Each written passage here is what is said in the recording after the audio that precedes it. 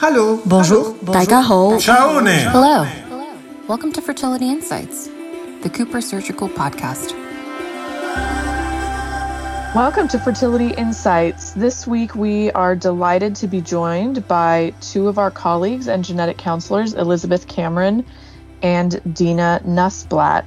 I'm Jenna Miller, your host for today, and the current chair of ASRM's Genetic Counseling Professional Group. And in relation to that, this document that we're discussing today was written by Elizabeth and Dina, along with other members of the Genetic Counseling Professional Group. Elizabeth and Dina and a number of other genetic counselors in our space were involved in developing this new committee opinion for ASRM. It's entitled Indications and Management for Preimplantation Genetic Testing for Monogenic Conditions.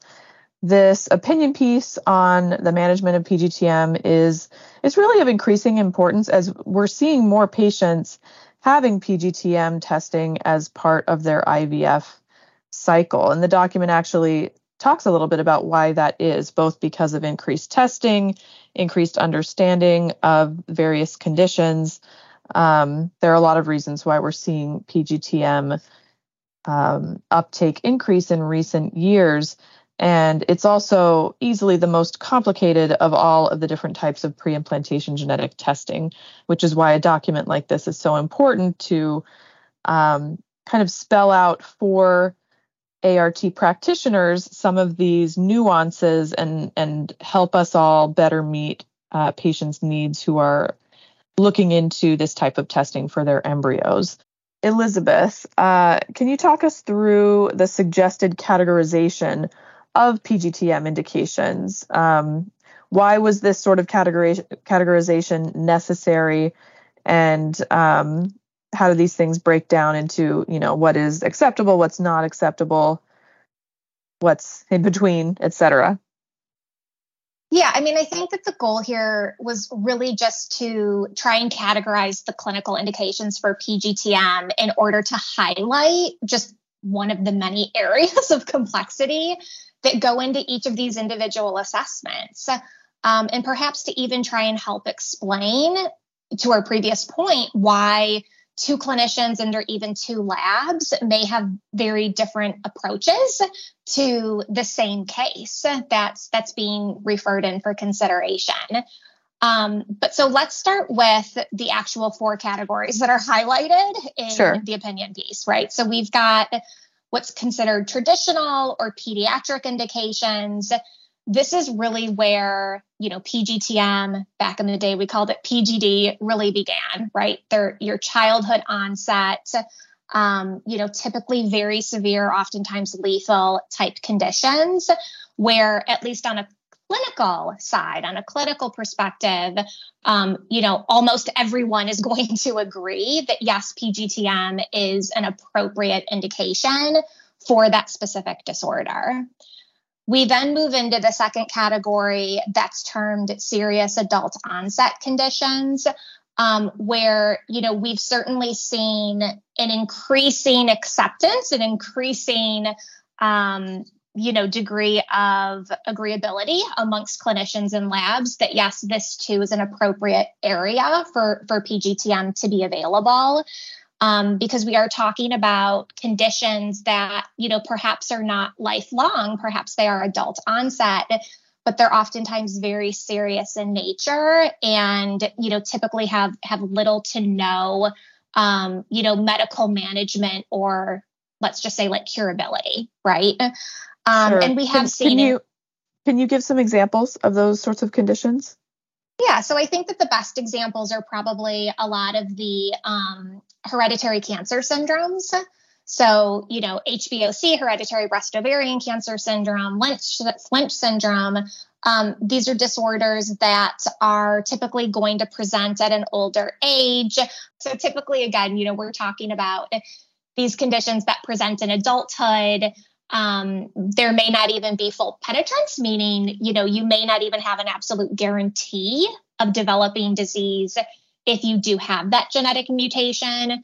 but they're serious. They are, difficult to treat, difficult to manage, and oftentimes have very serious impact on an individual's health status and well-being as they enter their adulthood years. Okay, so moving into our third category, we have mild conditions or indications of limited or questionable risk reduction. And this is really where things start to become a bit more controversial or perhaps inconsistent from one clinic to the next, from one lab to the next. And, again, I think part of the goal of highlighting these different categories in this opinion piece is to try and underline and highlight why PGT-M is so complicated and why, you may, as a clinician, have different experiences working with different laboratories and perhaps receiving different feedback. So if we're talking specifically about, disorders that fall into this category, we can start with things on the low penetrant side with your, late onset Alzheimer's disease, risk susceptibility, so ApoE4. Then we've also got things like our milder genetic variants, including the 5T allele and some of those other modifiers for cystic fibrosis.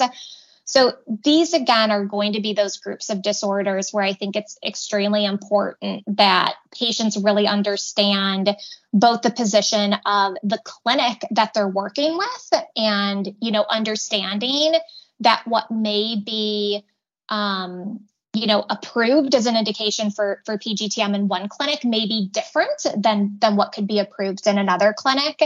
And likewise with a potential laboratory that could be involved in the testing. And then the fourth category is basically indications for which PGT-M is not recommended. And I'll say, even within this category, I think that there's, some room for controversy, some room for debate. There's going to be some differing of opinions, but it's really the grouping where most clinicians, most laboratories would likely agree that the indication for PGT-M is really just not there, and perhaps where you're starting to see some of those risks outweigh benefits. Dina, how should patients be counseled on PGT-M? What are the most important counseling points that patients should be aware of pre-test, post-test? What does the document say about counseling and informed consent of patients?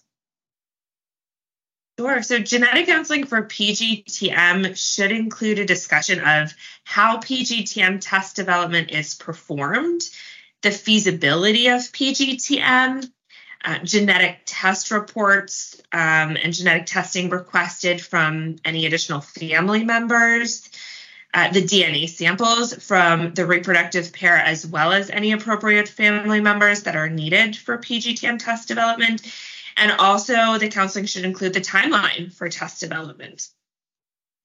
PGT-M is not an on-the-shelf, ready-to-go test. And so it's really important for these couples to know that it takes a lot of time and there's a lot of prep work before we're ready for them to start an IVF cycle and test embryos.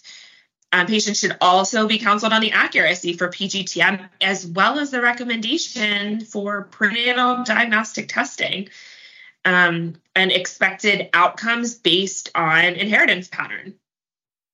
The genetic counseling can also include turnaround time for embryo results, as well as types of potential results they may see on a results report that goes back to their referring provider, so that everyone is aware of what the results may look like and what are the expected outcomes based on the inheritance, the genetic condition, maybe age-related risks as well.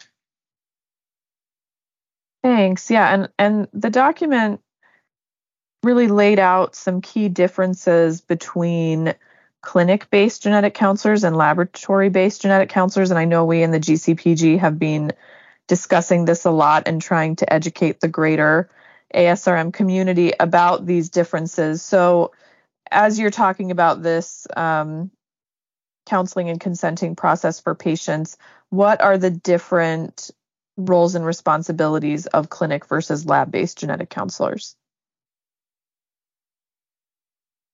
Yeah, absolutely. So clinic genetic counselors are unaffiliated with a PGT lab, where sometimes conflict of interest may be perceived. These genetic counselors who are in clinic are positioned within the fertility clinic. They're able to provide process-specific information about PGT-M within their clinic's own IVF protocols. So these genetic counselors may know their own clinic's policies regarding transfer decisions, regarding PGT-M disease acceptance. They know their own clinic's policies and protocols and can tailor recommendation to the individual or the couple's fertility history. It's different from a laboratory-based genetic counselor who are best positioned to handle the technical aspects of the PGT-M process, able to provide tailored pre-test and post-test genetic counseling relevant to their lab's specific PGT technology, and really discuss the nuances of their PGT lab that they work with. Thank you. Is there anything else that we should keep in mind when it comes to test development and some of the nuances there? That's a great question, Jenna, because as Elizabeth mentioned at the very beginning, PGT-M is very different than genetic testing for people, very different than testing pregnancies. It really comes down to the amount of DNA in an embryo biopsy. So, when we're testing people or pregnancies through blood or saliva or another DNA sample, there's often millions of cells of DNA it really is simpler testing. But when we test an embryo through an embryo biopsy, we only get about 5 or so cells of DNA. It's such a tiny amount that PGT-M is so different than testing people. And for PGT-M test development, it's important to recognize that a unique PGT-M test needs to be developed for every reproductive pair, regardless of how common the genetic condition is, regardless of how common the genetic mutation may be. PGT-M test development takes weeks. It's again, like I said, it's not a ready-to-go test. It takes many weeks to develop prior to the PGT lab being ready to test the embryo biopsy samples. PGT-M can also be performed for most genetic conditions and mutations, and however, rarely due to technical or clinical limitations, PGT-M cannot be performed for every single genetic condition or every single variant. So those are really some important pieces to remember when thinking about doing PGT-M, offering PGT-M. It's very unique and it's very specific. Yeah, absolutely. And, I actually, as you were talking, it got me thinking, I hope that other genetics professionals outside of ART also get a chance to see this document, because I think there's a lack of understanding amongst other genetics professionals about some of these nuances in the testing itself.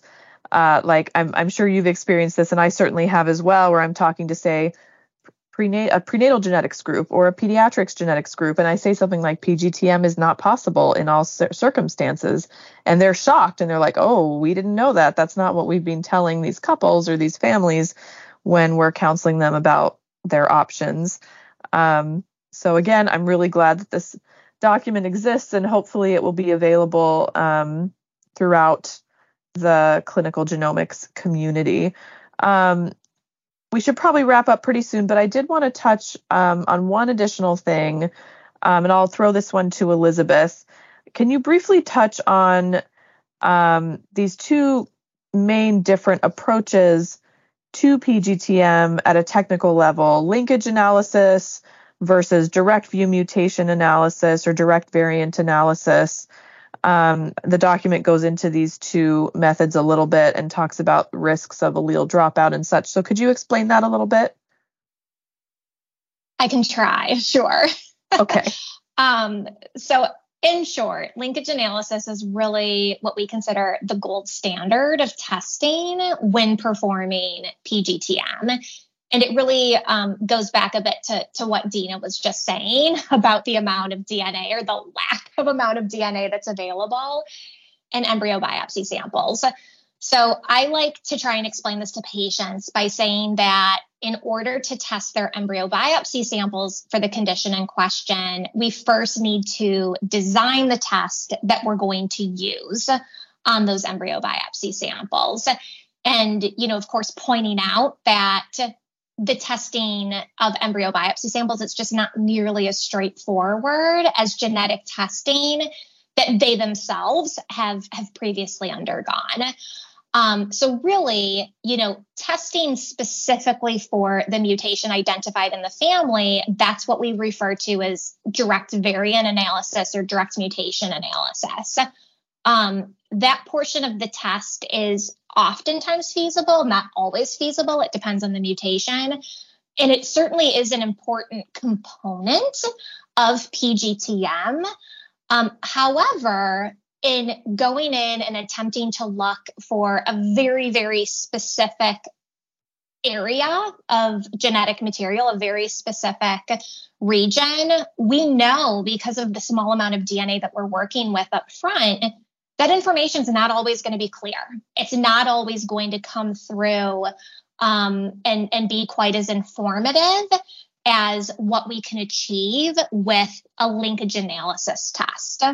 So in designing a PGT-M test via linkage analysis, what we're really doing is we're studying numerous genetic markers located near the gene of interest, and we are paying attention to the patterns that are present in both gamete contributors as well as any affected or other reference family members. And this is really just giving ourselves the opportunity to look at more data points once those embryo biopsy samples arrive for testing. Because again, we know in testing embryo biopsy samples that not everything's going to come through clearly. We're not going to get good, clear data on everything that we're looking for.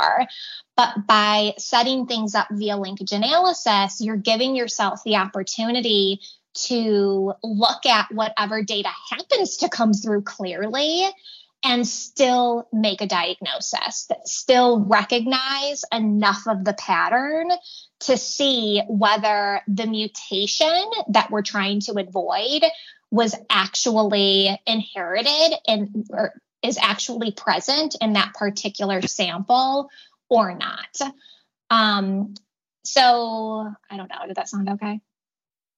No, that was a beautiful explanation. Oh, okay. Yeah.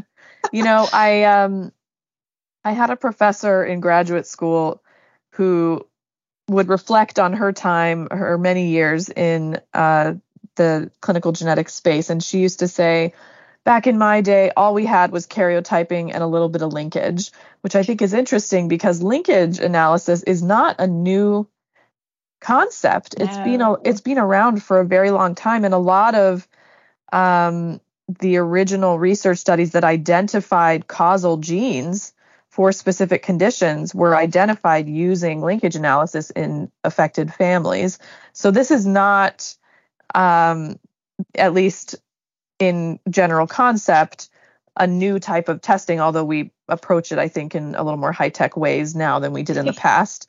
But it's interesting because, again, it's not a new concept, but it's still so useful and so relevant in these PGT-M cases. And in my opinion, linkage analysis is maybe the most complicated genetic testing method to wrap your head around exactly how it works and how these genetic fingerprints are moving through the family and how we use that to identify the presence or absence of a causal variant.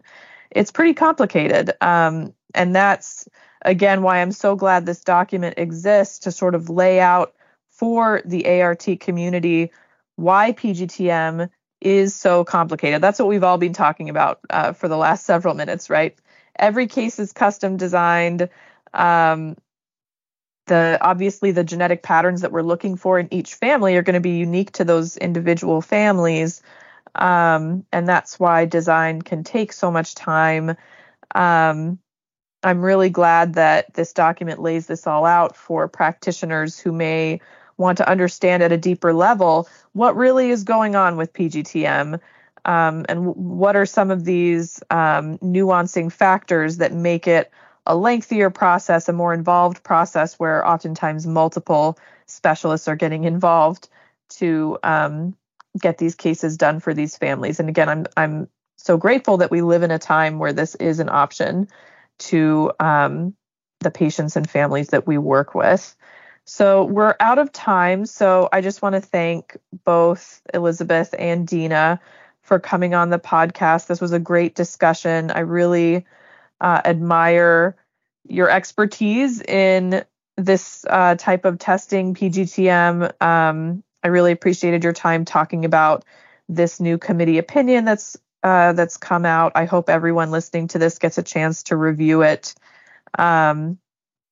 And if you'd like to find out more about our PGT-M offerings here at Cooper Surgical, or find out more about our global team of board-certified genetic counselors, of which Elizabeth and Dina are just two of many excellent GCs on our team, please head to our website where I believe we have little bios on each of our GCs. So again, thank you so much for joining us today. Please like, share, and follow our series, and we will see you soon for another episode.